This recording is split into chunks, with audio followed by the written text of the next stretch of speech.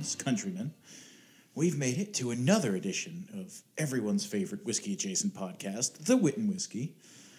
I am probably the whiskey half of that. My name is Mark Rossetti Jr., and here, as always, is my favorite cocaine-fueled bunny, the adjacent to the whiskey, DJ Gagnon. Hey, everybody. Happy to be here. 80-some episodes in, and, after that intro, you give, your weakest, least energetic intro in recorded history. We're not the best comedy duo in podcasting for nothing, folks. It's true. Well, we're glad you joined us for another, delve both into the bar and, in this case, into the vault, because today we're going to be talking about some of the many, many, many things both DJ and I collect. Some people, including my wife, I don't know about Holly, but definitely my wife, would call it hoarding. My wife. Yes, very nice, my wife. She says I hoard. But we're going to talk about collecting. We're going to talk about some of the things we enjoy collecting and possibly how to find said items. But that's later. For right now, we're going to start off by doing what we do every time I start the episode. We're going to stump DJ with, just 5 simple words. What did you do this week? Oh, my God, buddy. My, this post-op wound, I can't tell you how many times I've just wanted to dig a fork in. It's so itchy at this point. So I had to keep myself busy this weekend. I finished painting a room in our house. I'm getting the next room ready. It's just house projects and trying to keep myself busy and trying to make sure I don't just ADD out of all the things I have to do. See, if you had a cat, he would scratch it for you, whether you want him to or not. Yeah, it's getting to that point where the sutures are supposed to be dissolving in the next few days, and it's done. Just get them out. It's so itchy. I had to sleep on an ice pack last night. If it's that itchy, then they are starting to dissolve. That was actually going to be my next question. Did they give you the go-away sutures? Because, God, when they rebuilt my jaw, those last couple fucking days, I was just tonguing out. I didn't even care. I'm like, dissolve faster, damn you, dissolve faster. Yeah. But no, other than that, work's just been really busy. We're doing quarterly planning right now, which is it's really boring, but really, really busy. So that's been just a lot. So it's basically just been work, cook dinner, collapse, repeat. So I'm looking forward to next week when we're out of planning phase and I can just kind of sit back and watch all my machinations happen. That is a good day when, your schemes to take over the world begin to facilitate themselves. It's truth. How about you, buddy? What you been up to? Oh, Christ. This weekend was WrestleMania weekend. For those of our listeners like myself that enjoy the redneck anime. Mm-hmm. So I watched so much fucking wrestling this weekend. It was borderline criminal. I mean, there was AEW, there was ROH, there was NXT, there was WWE, I even saw a little bit of CYN, although what I saw wasn't very good. 3 nights in a row, well past midnight every night. I think it was something like 32 hours, 34 hours, something like that. I don't recommend it. I can't do it the way I used to as a kid. I'm getting old, and the cat doesn't let me sleep in. So we had that. Today was interesting. I got to do a little bit of intermuseum networking and loaning of items, transferring of items. Our local VA hospital actually has a small museum and exhibition space, so we were able to exchange some items and do a little bit of mutual touring, which was pretty cool. Although it was kind of awkward because it was a nice day here today, which has been rare because it just rains constantly. So I took the IROC out today. Oh, nice. And I couldn't find a place to park. Our VA is in the process of building a massive, multi-story parking garage, but it's not ready yet. And so there was no real spots unless you had a handicap sticker, which of course I don't. So the gentleman who runs their little museum goes, "Oh, don't worry about it. I cleared it with the police because they have their own police force, which is very interesting." He said, "I cleared it with the police and you could just park up front." And I was like, "Where up front?" And he goes, "Oh, just pull around out front. I'm waiting for you. You know, I'll show you where to park." He had me basically park where the ambulances pull up. That's not great. And so, you know, I was just double checking with one of the cops just to make sure, because it's like, you know, man, hey, I just got this thing running the way I want it to. Don't fucking, you know, impound it. And he's like, "Oh yeah, you got the IROC, right? No, it's fine." Like, okay. So it was both cool and awkward at the same time. Oh man, I'd be so nervous. I was a little nervous for a little bit, but then once I talked to the cop and he didn't really seem to give two shits, I was like, all right, if you don't care, I don't care. So, I mean, there were other bays. It wasn't like I was blocking the only spot for an ambulance, but I was definitely blocking one of them. That's good, at least. So, yeah, it's been fun. Speaking of fun, you have a fucking chemistry experiment written down as your drink. I do. So, go ahead. What are you drinking this week? I was actually going through my collection, and I realized it's actually been a year since I tried Johnnie Walker Black on the podcast. So I wanted to bring it back and do something interesting, because for my birthday last week, I got a bitters kit, and I got a bunch of cool syrups. And then for Christmas, shout out to our buddy Lou, he got me some cocktail bitters. So I wanted to try and like throw some stuff together today. And this is really fucking good, Mark. I actually really like what I've come up with today. So I made basically a homebrew old fashioned out of Johnnie Walker Black and a couple of my new cocktail ingredients from my aptly named cocktail collection. So I went with the Yes Cocktail Company. Makes a line of cocktail syrups. So I went with 2 ounces of Johnnie Walker Black, a 1/4 ounce of charred oak and maple cocktail syrup, and 2 dashes of Strong Waters Black Walnut Bitters. Ooh. Oh my God, it's so good, man. It's that smokiness from the whiskey. You get that hint of charred oak. You get a little bit of maple that goes really well with it. And then the walnut kind of just wraps it all up nicely. So I definitely recommend Strong Water Bitters. They are amazing. I will hella be breaking into these more as we go forward. And the cocktail syrups are really interesting. My dad's girlfriend got me a bunch of these cocktail syrups, and one of them was like a bitter chocolate that I'm not sure what to do with just yet. I'm thinking of some ideas. Another one was just straight up grenadine, but it was like the fanciest grenadine I've ever tried. Yeah, that's kind of fun because you know there are levels to grenadine. Yeah, you know, there's cough syrup, and then there's really good grenadine. Yeah, all right. Well, I was going to make a joke about The Simpsons and a flaming Moe, but I don't think you'd get it, so we'll just move on. Yeah, probably for the best. So yeah, I highly recommend it. You know, grab your favorite smoky whiskey and check out these ingredients. I'm going to be talking more about these as we go. The Old Fashioned, I feel like, is a really versatile cocktail, and all it needs is you know, a themed whiskey, and then just kind of meld the other ingredients around it. So I'm going to be playing with this a little bit. I probably won't do every episode of an Old Fashioned, but we'll see a return of it at least once more this season. What about you, buddy? If anybody could do an entire 15-episode season of variations of one cocktail, it's definitely you, and definitely with an Old Fashioned. Mm-hmm. Like standing on your fucking head. Yeah, easy. In my sleep, I could come up with 15 recipes for the Old Fashioned.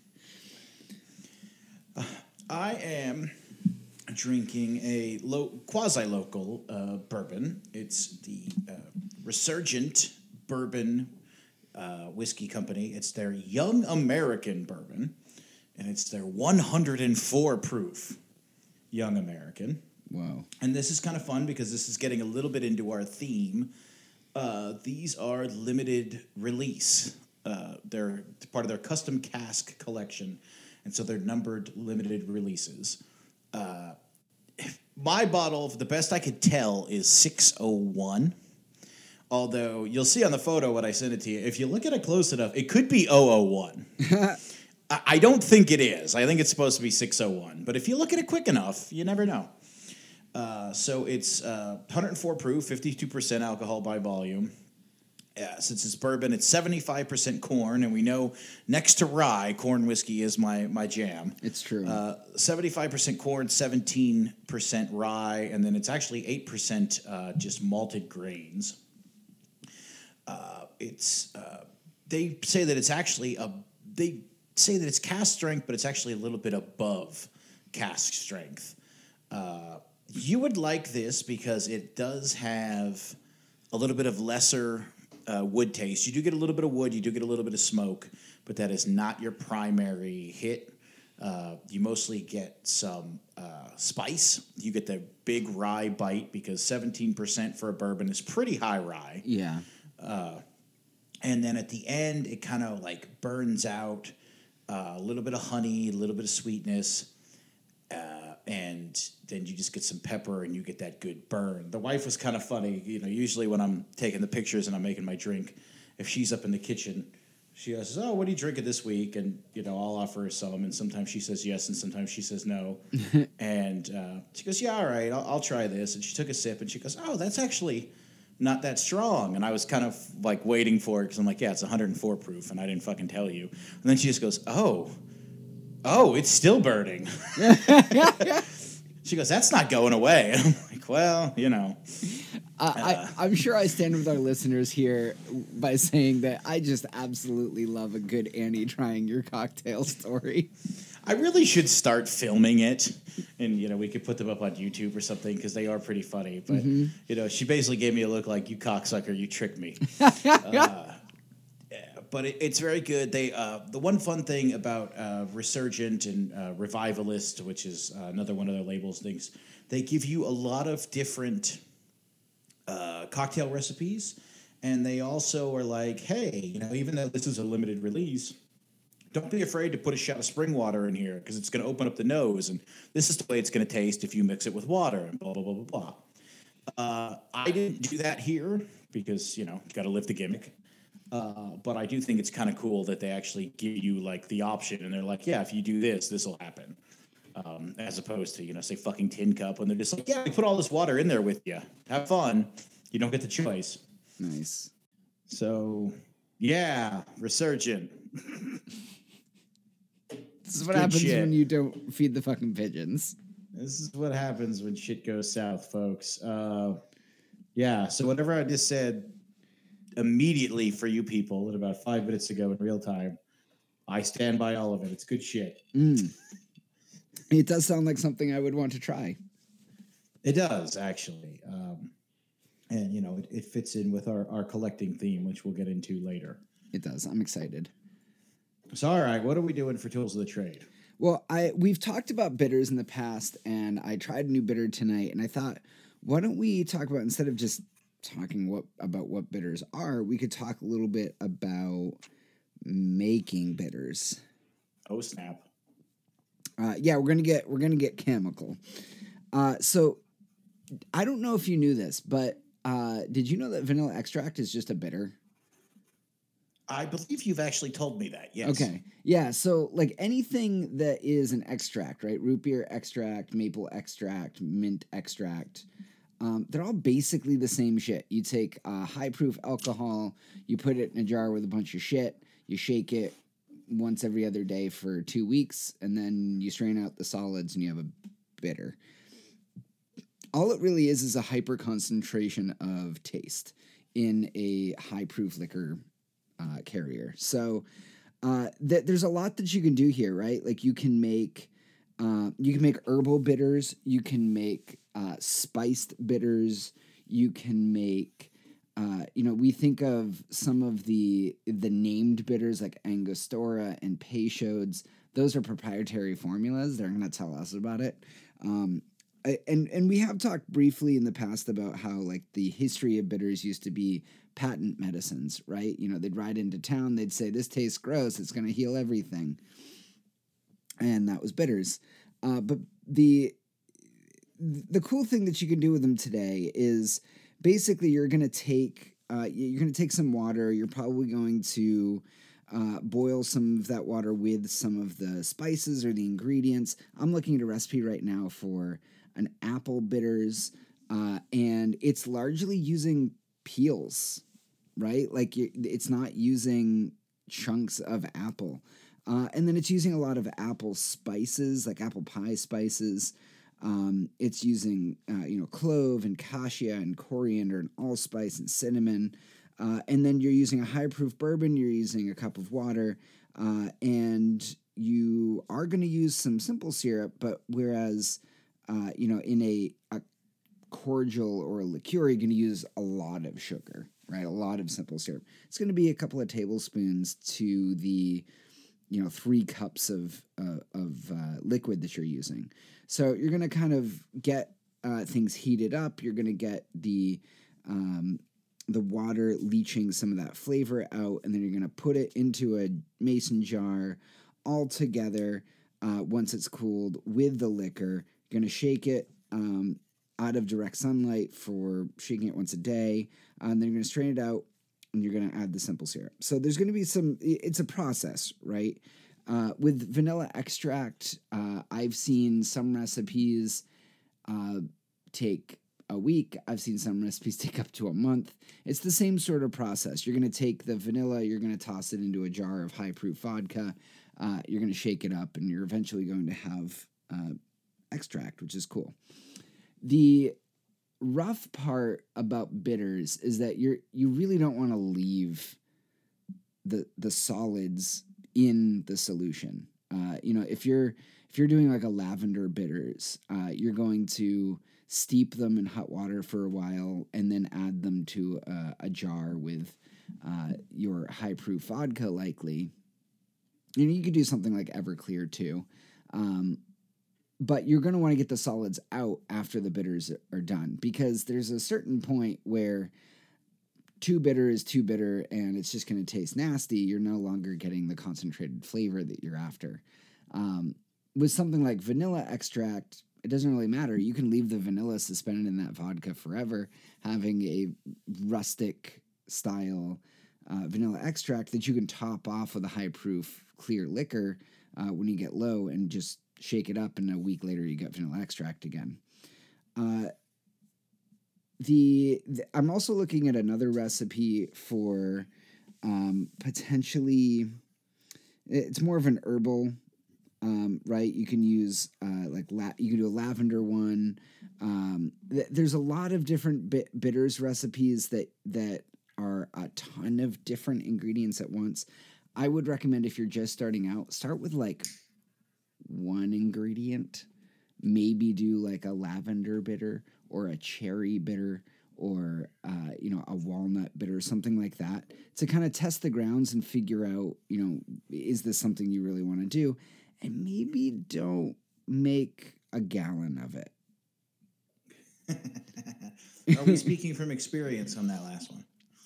Speaking from experience, I definitely made a lot of pickles once, and it turned out to be a shit recipe, and I don't know how to get rid of these terrible pickles.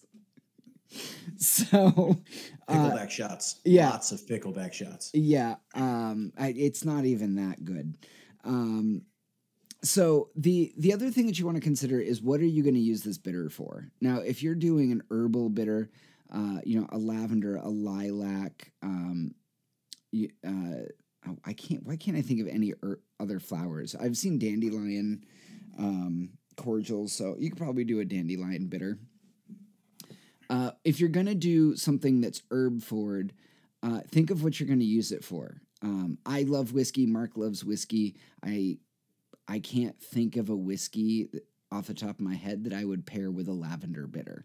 A more herbaceous bitter goes with a more herbaceous liquor. You're going to want to use gin or vodka for it. So if you're going to be pairing this bitter up with a clear liquor, use a clear liquor to make the bitter. So if you're going to make a lavender bitter, use Everclear, use vodka. If you're going to make something like a smoky maple syrup bitter, or you're going to make a walnut bitter, Or hell, if you're really feeling frisky and want to go down the aromatic bitters, consider where you're going to use that. I probably wouldn't pair a black walnut with a rose hip infused gin. I'm going to use that with my whiskeys. So you can use a high proof bourbon. Use a high proof bourbon for those bitters. So just consider like what the usages are of these various ingredients you want to add. Cherry is something that can play in both camps. Try out an Everclear version of a cherry bitter and a bourbon version and see which one you like better. So that's kind of my shameless plug here. And if you are going to get into bitters making, it's a fair amount of chemistry. You're going to be measuring a lot of ingredients and you're going to want to heat things up and whatnot. Feel free to have fun with it. I definitely want to get some beakers and shit when I start making bitters. Oh my God, you probably have fucking goggles and a lab coat and the whole 9 goddamn yards, don't you? I do have a chef's jacket that looks very much like a lab coat. Color me shocked. But yeah, that's tools of the trade. Try it out. Make your own bitters. Mark, what do we got for whiskey news? Well, before we get there, I just want to say how on brand it is that you recommend your first recommendation for people to start off. You're like, do something simple. Try lavender. Like, if you had a gun to my head and told me to make 10 different bitters, I don't think lavender would be in my top 10. Really? I would, man. I want to make a gin version of an old fashioned using lavender bitters now. I'm not saying it's not going to be good. I'm just saying that it just shows you where our heads go. It's true. I tend to be a big fan of gin. Whiskey is still my favorite liquor, but I really like gin. I've never seen Mark drink gin before. Occasionally in the summer, I'll have a G&T if I have a lighter cigar and I'm sitting on the porch or something. But it's you can count on one hand. So, whiskey news is going to be fun because this is going to be the second time we're going to flummox DJ because this is going to involve a sports reference. So, DJ, as you probably are not aware, by the time our listeners are going to hear this, baseball will have started again. Oh. And as you also probably are not aware, for the Red Sox for a long time, there was a really good player named David Ortiz. I do know about this guy. Wasn't he called Big Pappy? He was indeed.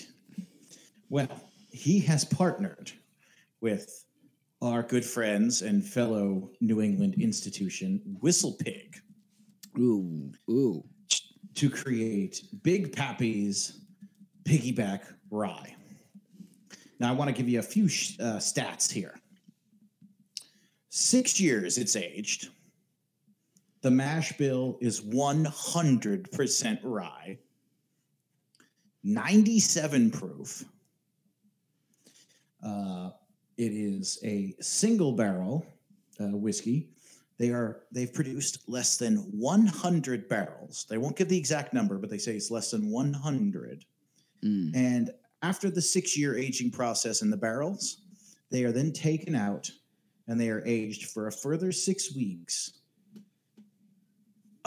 in containers made from Big Pappy's bats. What? Yes. His maple and ash custom-made bats from the Red Sox. That doesn't seem sanitary. Well, they do say, I have the press release up here. Let me find the exact quote. This is from Megan Ireland, who is the chief Whistle Pig blender. It was incredible to collaborate with David Ortiz, whose toasted maple bats add layers of spice and caramelized notes to the bold 100% rye character of Whistle Pig Piggyback. It goes into the process of how they actually do it a little bit further down. I mean, that point, why not just take the outer leather covering of a baseball and infuse that in there too? They say that this is the first whiskey, although not the first alcohol of any kind, but the first whiskey to ever be aged with baseball bats. part of the profits from every bottle go to the David Ortiz Heart Classic, which is his foundation, which benefits children that require heart surgery. Here it is. Ortiz's signature DO34 Maplewood bats have been confection toasted to increase consistency. So basically, they put them in an oven.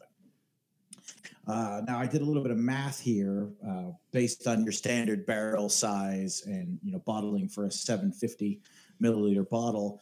100 barrels would be just under 27,000 bottles. It's like 26,400. So since they're doing less than 100 barrels, they won't tell us how many, but since they're doing less than 100 barrels, I think it's a pretty safe bet to say that they released 25,000. Nearly all of them are gone, at least on the initial run. But you know what the best part is? No. Guess who got one? You. I did. I was able to get in for the pre-order. I got the email saying I was in. It's not going to ship till the middle of this month. Nice. But later on this season, we will be able to review it, and you could just gag as I drink all the leathery goodness. That's awesome. Well, I'm pretty excited. I mean, I was a Red Sox fan. I was a big David Ortiz fan. But that is fucking 100% Whistle Pig. So, why not? I mean, I can say that the only professional sporting event I've ever been to was a Red Sox game at Fenway Park. There you go. That's a good one to have. Exactly once.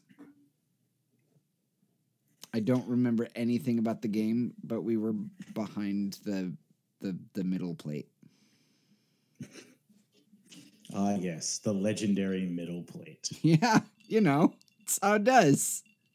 I would actually love to do an episode in a future season on baseball and whiskey, just because the history of the game. Like, I actually do a lecture for my real job on baseball in like the 1860s because it was just fucking wild. You just want to get off on another 3-episode history of X thing. Not really, because like once you hit like the 20s, the game's pretty much the way it is now. I mean, there's a few changes, like they lower the mound and they do X, Y, and Z, but like the first 60 years of the game, 70 years of the game, it was in some ways unrecognizable. Yeah, fair. But all right, that's not what we're talking about this week. Now, how do you want to do this? Do you want to go back to our old format? Do you want to do one, then have me do one, or how do you want to do this? Yeah, I think that'd be perfect. All right. Well, why don't you start us off? What's your first thing that you collect? All right. I have a lot of things on this list, so I may combine or skip them depending on how many damn categories you have. I have 6. I have a half dozen. Okay. So the first one I will say is manga. Japanese comics. And this came about because, I got into I got into anime and manga in college. I didn't get into high school in college. That's a weird thing to say. It's been a long week and it's only Tuesday. And I started collecting manga, and then when Holly moved in, she had already been collecting manga, and we just kept collecting manga, and we never really stopped. And so we might own about 4,000 volumes of manga at this point. Woof. Yeah. So we own so much manga that I have very kindly but forcefully guided Holly to making sure that it's alphabetical by series, because otherwise I'd never find anything. It comprises of 6 full bookcases, and it spills over to a 7th. Holly has her own bookcase in the bedroom full of yaoi. And we're just going to skip over that. I don't count that in the 4,000. Yaoi's fine. It's good. I own a few volumes myself. I can't really fault her for it. I own a couple of series of Yuri anyways. But the cool thing about our collection is it's been going long enough and it's big enough that we've got out-of-print series in our collection. way back there was I guess not way back, but I guess about 5 or 6 years ago, the manga publisher Tokyopop went out of business, and they had all of like the really big shoujo series like Fruits Basket and oh man, there were so many of them, like Fate Stay. All of the Fate Stay series were Tokyopop. They had a lot of really great series that are super hard to find, and I've been able to round out parts of my collection. So we said we're going to talk about how to collect, right? So with manga, it's really easy to start out just going to the normal bookstore. Barnes & Noble and Books A Million both have really great manga selections. So there are genres to manga, just like there are in literature. And there's also different types. So there are light novels, which are very few pictures, and they're usually like 180-page prose. So if you're more of the written word kind, that's a really great way to get into manga. They have just as pretty covers, but it's all prose. I tend to read a lot of light novels that are in the isekai genre, which are Mark's giggling now because of our D&D game that we just started. So I read a lot of those series in light novel form. And then you've got genres, just like normal literature. Normal literature has a horror genre. There's a horror genre in manga.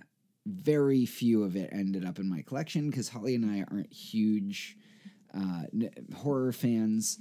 But then there's like gothic and noir type stuff like De Grey Man and Pandora Hearts. Really great stuff. There's shonen, which is kind of that big action hero power of friendship genre. There's shoujo, which is, romance and slice of life type stuff. There's a whole genre that's just slice of life. I recommend My Neighbor Seki. It's just about two middle school kids sitting in the back of a classroom every day, and the boy builds these elaborate puzzles on his desk and gets the girl in trouble because she's trying to figure out what the hell he's doing. Just really fun. And there's just a ton. There's so many genres. There's vampires, and there's werewolves, and there's romance, and there's action, and all the good things. If you find that you want to get deeper into collecting manga and finding some of the out-of-print stuff, or some of the rarer stuff, for example, there's a really popular anime and manga series called Bleach, and the writer is named Kubo Tite. And before he did Bleach, he did a one-off called Zombie Powder. It was 4 volumes. Took me forever to find the last 2 volumes. But the way you can do it, if you aren't a convention person, if you just want to do this from the comfort of your own home, I definitely recommend eBay. Oh, yeah. Yeah. eBay, you can find some out-of-print stuff. It's a little bit harder. If you are somebody who likes going to the convention circuit, find the biggest anime convention near you and just hang out in the dealer room. There's going to be at least 3 or 4 giant retailers, and they come with a bunch of out-of-print stuff that you can dig up. I have one of the series I really love that it took me forever to finish because it went out of print was Zombie Loan. And I was able to find all of it at Anime Boston one year, which was amazing. The other thing I recommend for collecting manga is pre-orders. And it sounds really silly. And I don't usually like plugging stores here, but there is a rather large online retailer that everybody knows about. And if you are reading like 6 different series, what you can do is you can order the next like 3 or 4 volumes in that series, and you could do it for all of them, and you put like a massive manga order in, right? Like 20 books. But the cool thing about this retailer is you don't get charged until they ship. So you can pre-order them and just have them showing up month after month at your door, and you really only have to put an order in like once a year. And then it looks like you're about to spend like $300, but in reality, that's you only get charged over the course of that year. So it's kind of nice that way, and it gives it. I don't know about you, Mark, but it makes it really easy for me because I constantly forget what series I'm reading. So it's a good way of just like, all right, I know for the next year I am set, and I'll set myself a calendar appointment next year to, you do your taxes and then you do your manga. My problem is both with manga and because I also collect manga, although I didn't put it on the list because I knew DJ would talk about it, and I don't have anywhere near what DJ has. Although that being said, I also didn't know Tokyo Pop went out of business because I have quite a few Tokyo Pop volumes, Get Backers and Sergeant Frog and different things. I love Sergeant Frog. But so good, such good shit. But my problem with both comics and with manga is I will binge and purge. So, like, I will go literally months without buying anything. And then I'll either go to a convention or I'll go down the street to Rubber Mallet, my local comic book store, and I will buy dozens of books. And I forget what the gaps are because it'll just be like, oh, Sergeant Frog, I'm reading Sergeant Frog. Okay, I think I left off somewhere around 17. So I'm going to buy everything from 18 on. And then I'll get home and be like, oh, I don't have 22. I don't have 24. I don't have. Then you'd have to go chasing, individual issues. Oh yeah, it took me 3 years to find volume 19 of Yu Yu Hakusho. I don't know why. Yeah. It's just that one volume I could not find anywhere. All right, what's your first one? Well, we already talked about it a little bit, so we'll jump into it. Whiskey. I mean, duh, we're on a whiskey podcast. No, I say duh, but I actually didn't collect whiskey until we started doing this. And do you know why, DJ? Because it's expensive?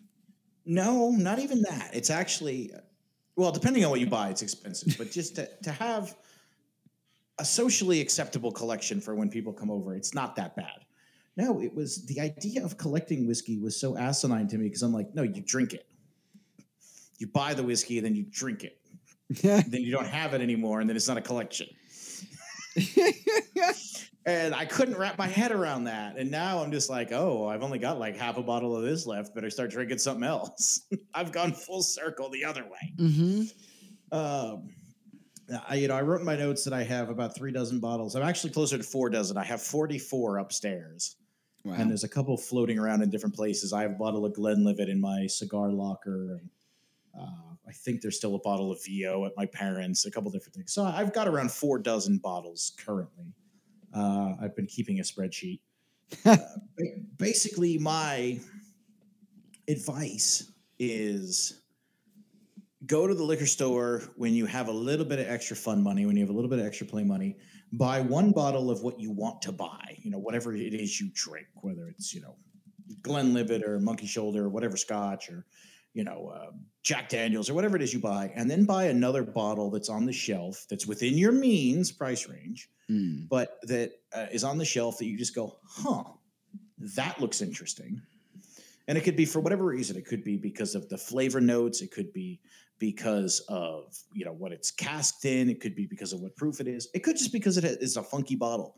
That's how I got into the Rector Irish whiskey. It was just a funky-ass bottle. Nice. And I was like, that'll look cool on the shelf. Also, don't be afraid to buy pints.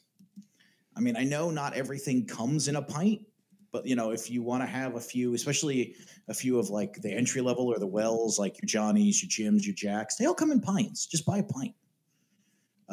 Pint of Jack Daniels is like $10, and then, you have a bottle of it. Amazing. So definitely do that, and, don't be afraid. Don't be afraid to collect. Don't be afraid to drink. It's gotten to the point now where I have some of the rarer bottles, some of the more allocated bottles. They only get drank once in a while, but then I have a couple bottles in the rotation that they get drunk down, then a new one goes in, and they get drunk down, and a new one goes in. Just if you get big into decanters, like I kind of did, I have 7 decanters now. Make sure you write down somewhere what's in what. Yes. It's easy to forget. So that's my whiskey collecting advice. Especially when you're Mark and you're going to just drink some right after pouring it and then promptly forget what you poured. Yeah, so it doesn't necessarily have to be a spreadsheet, but even if you just have a little notepad somewhere, or even stick like a post-it note, underneath or something. But just so you know. Oh yeah. All right, what's your second one? So my second one, I got into this like as I was getting out of college. And I feel like this is something that I have a hard time recommending people get into this because this gets really fucking expensive. But it's signed in semi-rare books.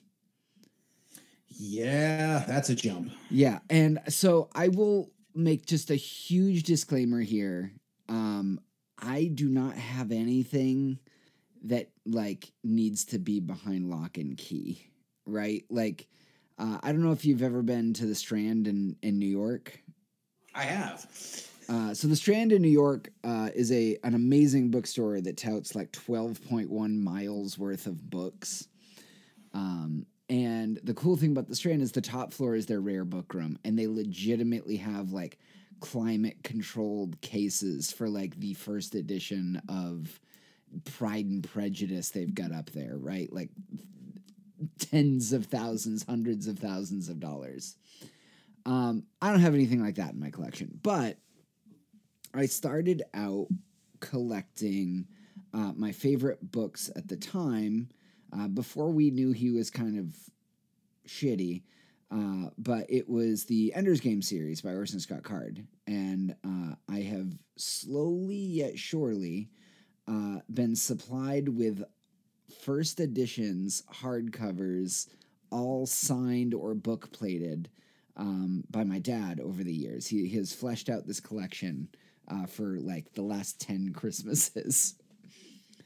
So I've got just this massive bookshelf of like rare first edition signed copies of these books that are important to me, but I mean, the guy's still alive. Like you can get his signed books relatively easily. But I just like it. I like the idea of like holding in my hand a book that I know an author held. So I've got almost all of the published works of Joe Hill signed at this point. I every time he's at the Portsmouth Music Hall, AJ and I go and get something else signed because he's super local to me. I also started collecting like rare hardback and leather-bound books that were old. Again, nothing crazy, but I do have like my favorite book in my collection is a Franklin Library's 100 Greatest Books of All Times collection, leather-bound copy of Alice's Adventures in Wonderland. Oh, nice. Yeah, it's very good. It's probably my favorite book in the collection. But I've also got a numbered and slipcased edition of Neil Gaiman's Stardust, a numbered and signed slipcased edition of Dodger by Terry Pratchett. Just some really great books in the collection. They're all kind of scattered around.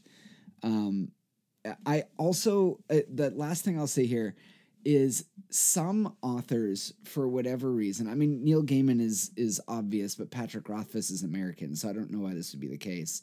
But sometimes books get published with completely different covers in the UK and the US, and there are like 3 books in my collection that I have both covers because I absolutely love both covers. So my favorite example is Neil Gaiman's Fragile Things. It's his second short story collection, I think. And I've got the paperback copy that he released. There was like a nice special edition of it. And then I have a nice like hardcover edition of the UK cover that's really pretty. So if you want to get into this stuff, don't go to rare bookshops. No, God, no. No, because you will be setting yourself up for disappointment. I will never have the amount of disposable income that will allow me to walk through those doors and walk out with something. But again, eBay. eBay, go to author signing events, look for local events near you. Completely random, but I was able to meet Anna Kendrick in person and got a signed copy of Scrappy Little Nobody. So that stuff just happens. I mean, I don't live in a metropolitan area, and I still managed to meet Dan Brown once and got a signed Dan Brown book. So if I can do it, you can do it.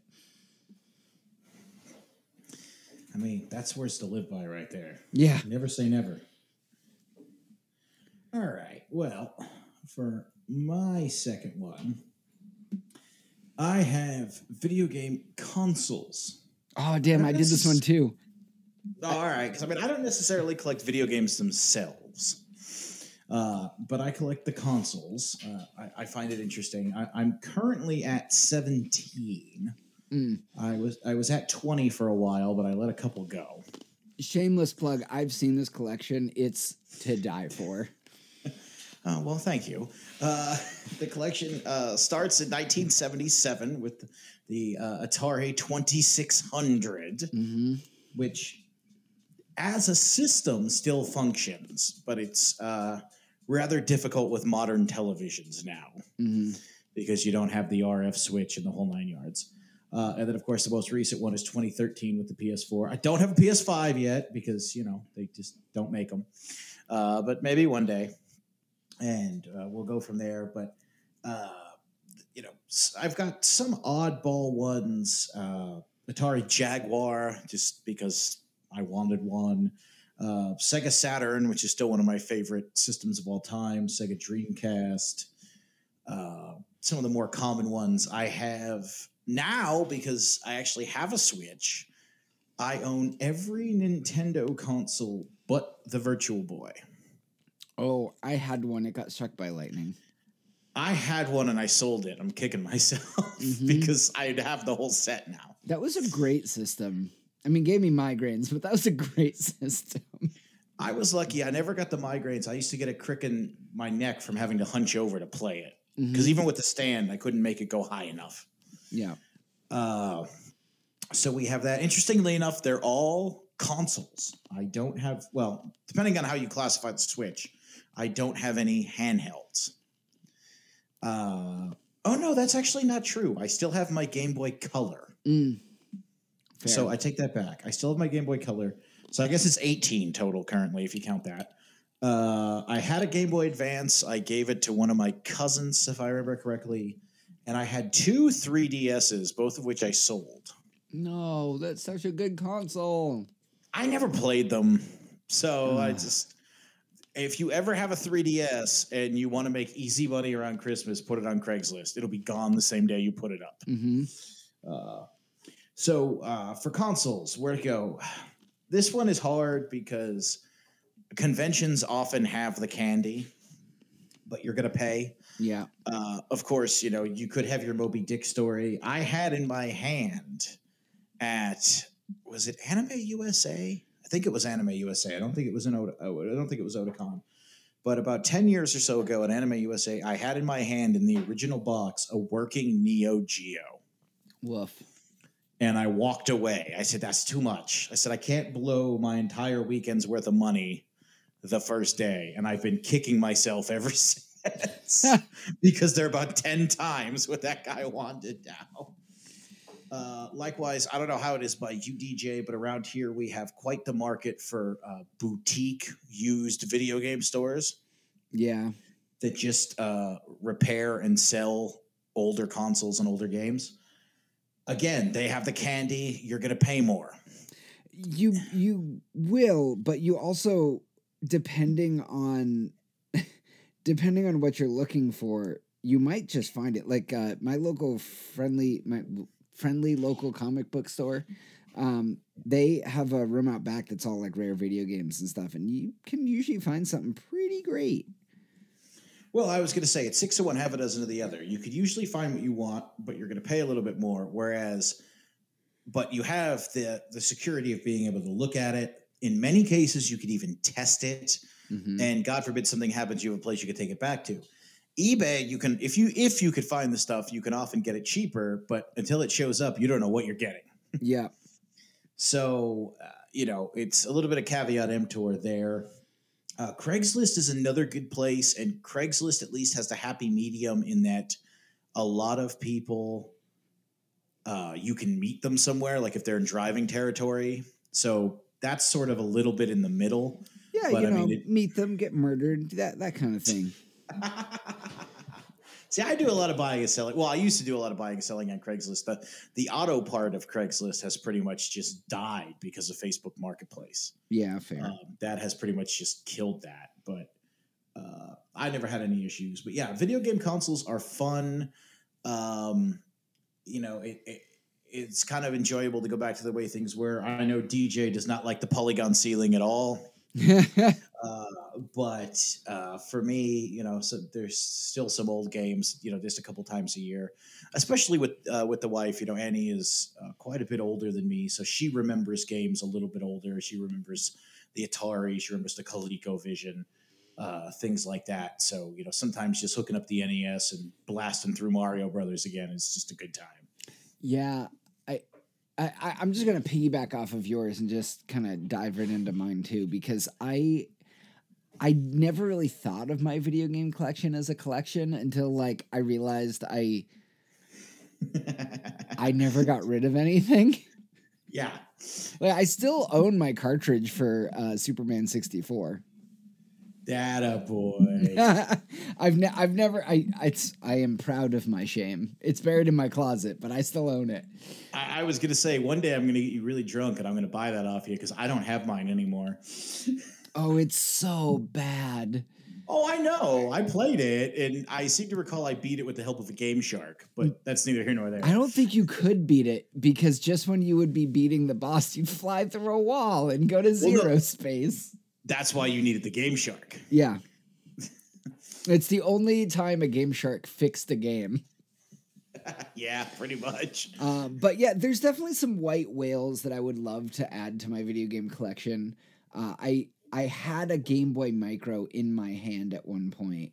Ooh. And it had like that like classic Famicom faceplate, and I walked away from it. And I regret that. Every time I'm at a video game show, I seek out the Game Boy Micros and then walk away because they're $500 now.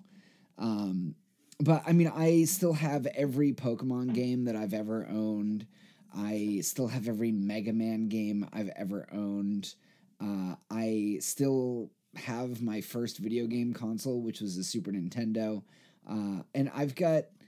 I never had the original Game Boy, and I lost my Game Boy Color. I don't remember what happened to it, but I still have my Game Boy Pocket. I've still got a Game Boy camera and a printer. I've got... a Game Boy Advance, a Game Boy Advance SP. I think I sold my original DS, but I do think I still have a. There was like a mini version of the DS, and then they did the 3DS, and I think I have two. I might have two 3DSs.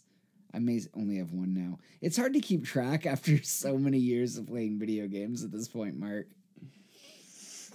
So aside from the Micro, you know, don't think about it too long, but you know, one thing that isn't in your collection that you could have, what would you buy? There was a game on the GameCube called Lost Kingdom. And I own its sequel, and the sequel is really good. And the first game is not supposed to be very good, but I really regret not playing it. And it's like $200 or $300 on eBay all the time. Yeah, that's a GameCube game. Yeah. I mean, just in general, like there's half a dozen games in the Cube that I wish I got. And I'm glad they remade some of them, like Pikmin 2. Yeah. Yeah, there's some games that I honestly the other white whale in my collection is a working wavebird. I have one. I know. I'm jealous. Why are they that? I'm not even being a dick. Are they honestly that rare? I don't look because I lost the dongle and it makes me sad. Okay, fair enough. But you can buy new GameCube controllers now. They work with the Switch. Yes, I did see that. And I mean, I will say, I know it's not the same thing. It doesn't have the nostalgia, it doesn't have the cool factor, but there are knockoff Wavebirds that are reasonable and they work just as well now. Yeah, it's the principle of the thing. I know. Anywho, uh, what comes after video game consoles for you? Just Lex Luthor merchandise in all of its shape, way, and form. Again, I wasn't just going to do comics because I figured you were going to do comics in general. Although I do collect comics and I do have several hundred, pretty much all DC, Mm-hmm. except for a pretty long run of the original Invincible Iron Man. And there's a couple of those Marvel Star Wars comics. But I mean, 90+% is all DC. But it's not just comics. I also collect the action figures. I collect the Legos. I believe now I have, with one exception, I have every single official Lego minifig. Oh, that's good. I have the rare one. I just have to order the one with him in the when he was with the Justice League, which I'm not ordering for obvious reasons. But once I order that, I'll have the whole set. I also collect props. I have a piece of kryptonite from the set of Superman Returns. I have a piece of one of the suit jackets Michael Rosenbaum wore in Smallville. I have some script pages and things like that. Commissioned artwork is another big one. I enjoy going to conventions. We have a couple local ones here, and they usually have 3 or 4 artists. And for the most part, they're the same. Some of them rotate out, some of them don't. But every year, I just go to a different one and just say, "Hey, can you draw Lex Luthor? Cool, draw me Lex Luthor." Nice. And you're supporting a somewhat local artist, and you're getting a usually one-off piece of art. Very few are the same. So that's kind of fun. I actually have a few pieces I still haven't hung up yet, I'm embarrassed to say. For the comics, I don't do what a lot of people do. I mean, I have a lot of the key issues, at least a lot of the key issues I can afford. My grail, my white whale, if you will, would be Action Comics 23, which of course is the first appearance of Lex, which goes in mint condition for about $450,000.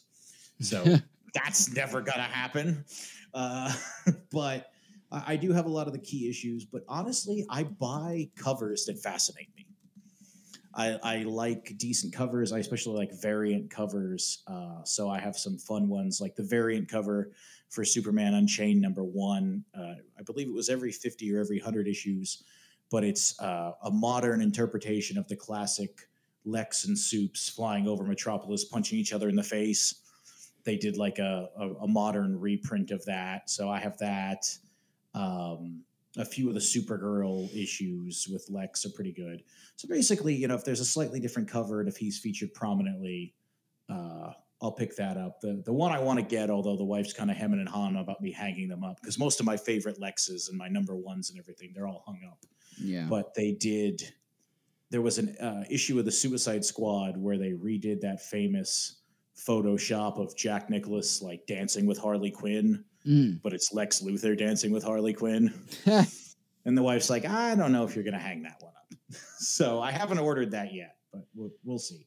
But basically, go to your friendly local comic shop, go to conventions. Weirdly enough, I've started to see a lot of individual issues, and the prices aren't terrible, but you really have to do some searching to find what you want. But they're popping up on Etsy, of all places.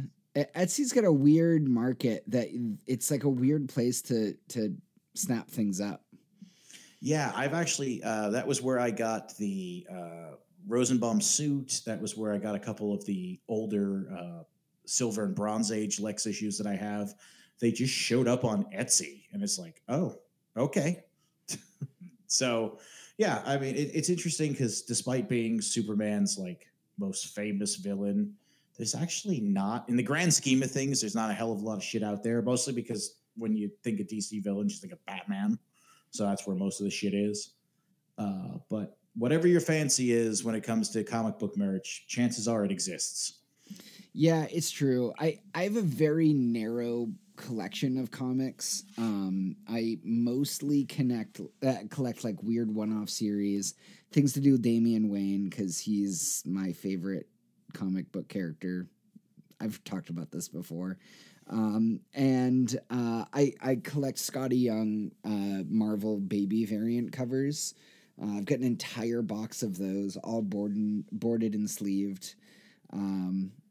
Yeah, I wish I had like cool things to say about comics. I do have a bunch of trades signed by Mark Miller and Sean Murphy. That was a pretty cool event. I just got Shattered Grid signed by Jason David Frank, the original actor of the Green Ranger. So I've got some cool things, but I can't claim to have anything like rare that I would want to hang up on the wall, I think. Well, I mean, to be fair, most of what I have isn't rare. I mean, some are, but some are just issues I like. Some are key issues in the grand story. And, you talk about getting signed. If you are a convention person, oftentimes they will have different artists, different writers. And just like there's IMDb, there's actually a comic book database. And so you can punch in whoever's going to be at your local convention, and basically anything they've ever worked on will come up. Yeah. And so before I go to a con, I always just run through a few of my books and see, did so-and-so do this? Did so-and-so this? So I usually have like 3 or 4. I'm that guy. I'm a Mark, go, could you sign this, please? And everybody's just fucking thrilled. And usually you'll get a fun story about the production. I found that like, oh yeah, this panel sucked, or we wrote this like 3 days before deadline or something like that, which is kind of fun. Yeah.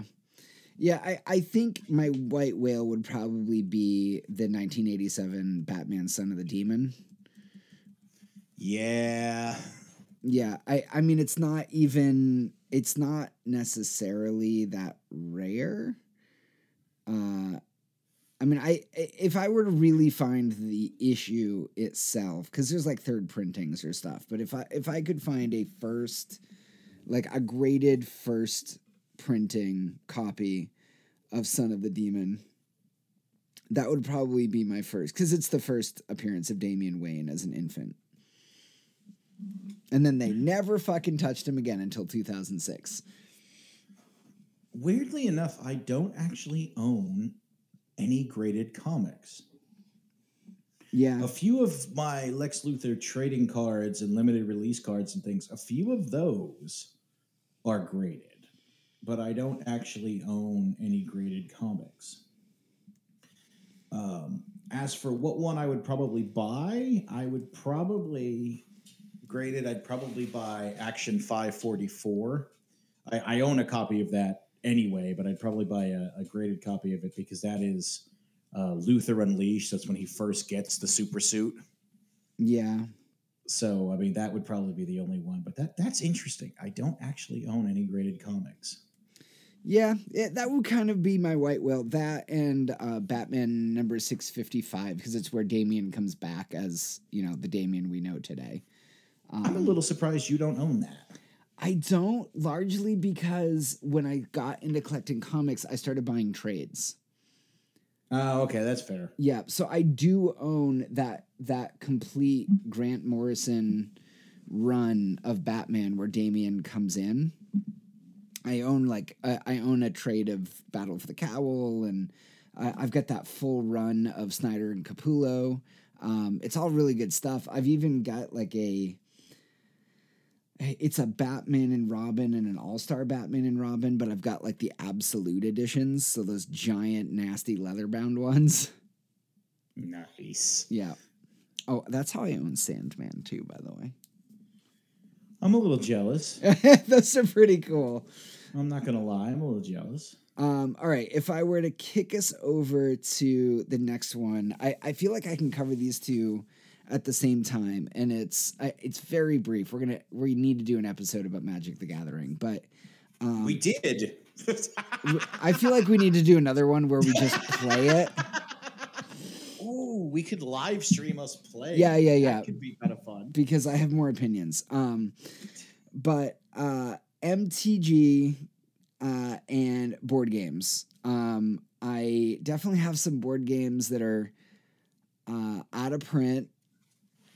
like Mechs versus Minions. I've got some obscure board games that I got off Kickstarter, and just I've got some crazy shit. Like I think I've still got a first edition copy of the expansion to Boss Monster. There's just some fun things in my board game collection that I've acquired over years of being an avid board gamer. And then for Magic the Gathering, I tend to collect the pre-con decks, but I sleeve them and I put them in deck boxes, and I've got a nice play mat with my favorite Planeswalker on it.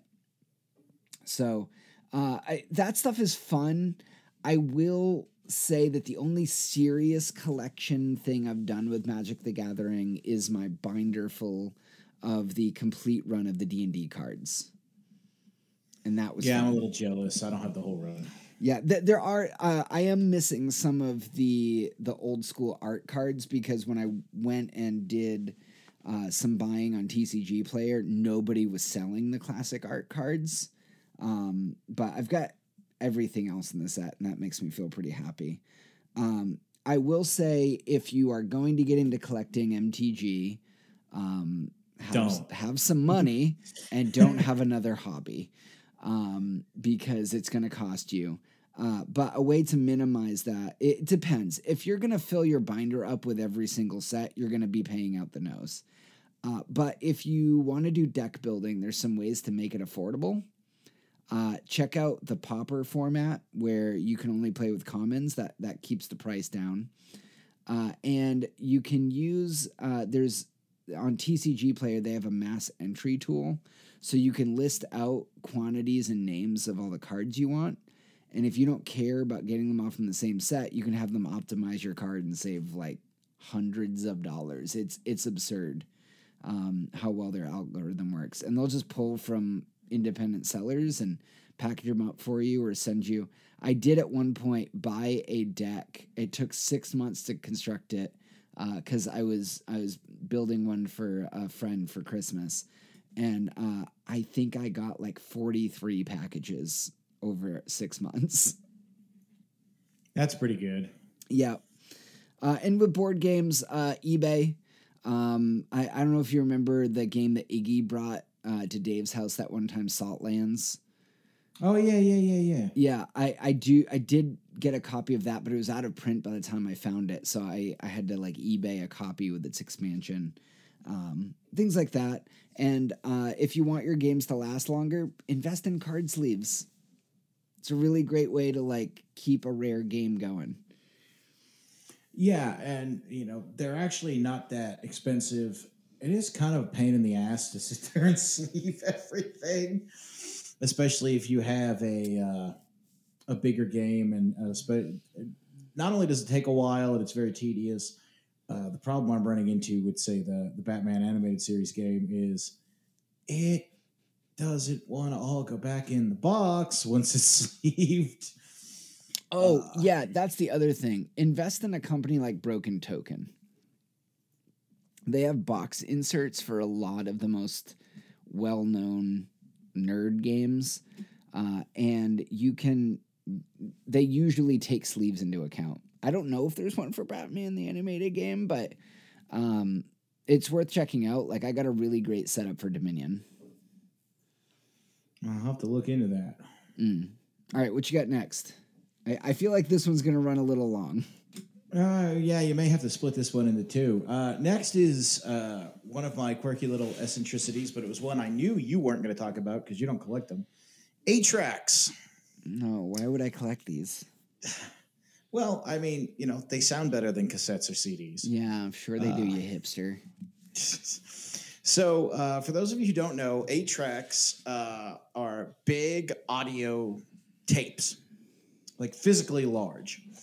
The format was actually released in 1963, which, believe it or not, was actually after cassettes.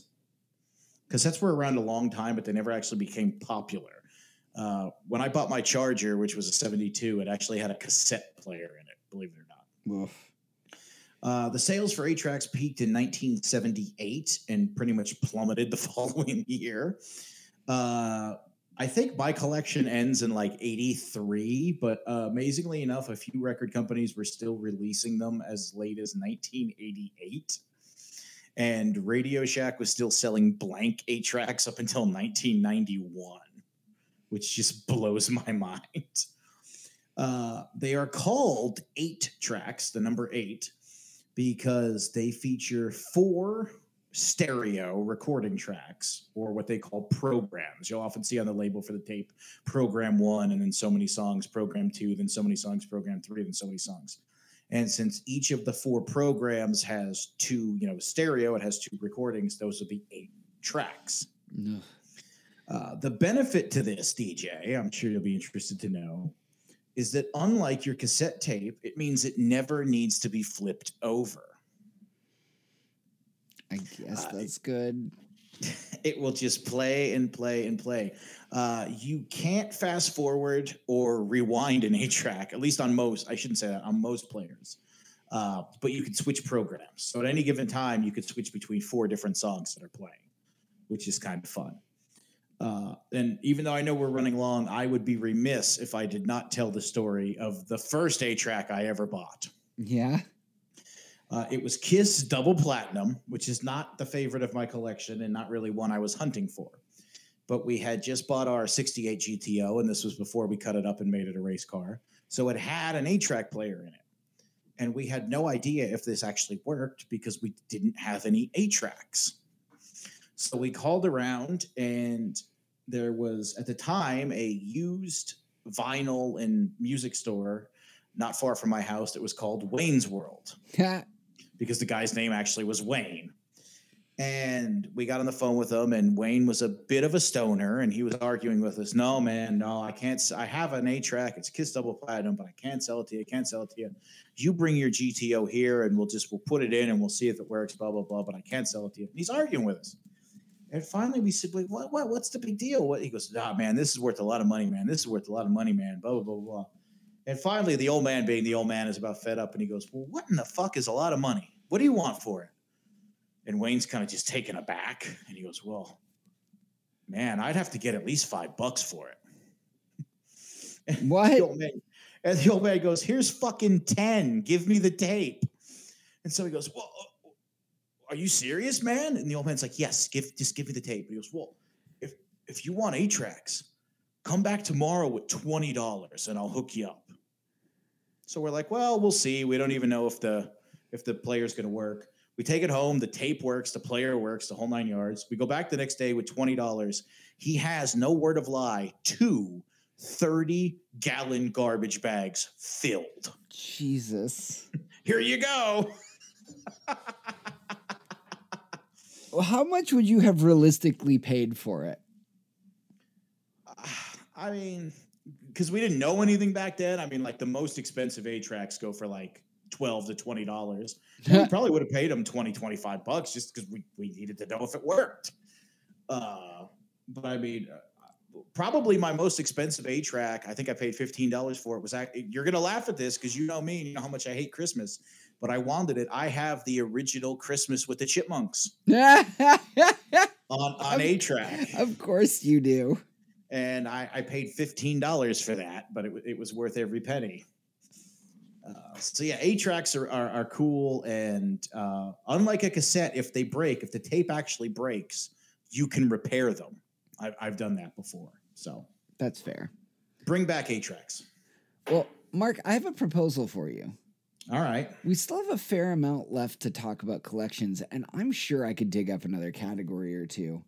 Oh, so could I. What if we didn't do a 2-parter, but we just did collections to sometime later? Ooh, all right. We maybe we'll do it this season. Maybe we'll do it next season. Who knows? But I feel like there's a couple of extra categories here, so we come back in and talk more about like collecting. I feel like if there's any like hardcore coin or stamp collectors, I don't know that we're the best people to talk to, but I have a lot of hobbies. ADD does that to you. Yeah, and I just want to own everything. Yeah. Because I'm a libertarian and yay free market. But no, I'm okay with that. We can come back to collecting 2 electric boogaloo Yeah, at some point. I can add martial arts weapons to my list. You can indeed. So, yeah, thank you, listeners, for sticking with us. We know this ran a little bit long, but Mark and I, we can talk. We do want to invite you to subscribe or pre-save or whatever it's called on your podcatcher of choice. We come in at 8 a.m. on Friday mornings. I've been hearing that some companies are looking into lifting travel restrictions and making things back into the office. So, hey, make us your Friday morning commute if that's your journey. We'd love to hear whether or not we actually make a good commute podcast or not. That really wasn't where I thought you were going with that. You're like, I heard some companies, and I'm like, oh, what the fuck did they do to the algorithm now? No. But yeah, we are online, the www.thewitandwhiskeycast.com. We are on Facebook and Instagram at the Wit and Whiskey Cast. There is an E in whiskey and no H in wit, despite what Mark may tell you. And we're just out there everywhere. Spotify, Apple Podcasts, Podbean. Mark's been working on a new banner that has like the 30 different places that we're at this point. Check out Listen Notes. That they're nice enough to update us. Mark, what are we gonna do next week? Well, we've got quite a few ideas here as I look in the old W&W folder we have going on. And, I'm leaning towards... Well, I was going to go with fan theories and whiskey, but we kind of talked a lot about comics and different things this week already. We could, if we want to... We could go with disasters in whiskey because April's a big disaster month, or we can continue with the miserable theme, and we could do decades in whiskey because I know you have opinions. Decades in whiskey. I could research the 90s. So we could do all of that. I think those 2 would probably be the best to start with, unless we want to, finally do what we've been threatening and do whiskey and whiskey. Whiskey and whiskey would be fun. But you have to promise me I could do rye. Or else I'm not doing it. Yeah, let's do whiskey and whiskey. All right, so there you go, folks. You heard it here first. Season 5, episode 3 is going to be whiskey and whiskey. We're going to delve into all the different types and what they pair with, and how to find them and where they come from, and different taste notes, and why there are so many celebrities getting into the whiskey game. Oh, well, that's just to give me headaches. Yeah. In more than one way, apparently. Yes, quite literally, in fact. Well, thank you, everybody. Again, shout out to Nuno Henry Silva for our intro and outro music. We're going to make sure to send you to his SoundCloud. And yeah, we'll be right back next week. So until then, cheers. Salud.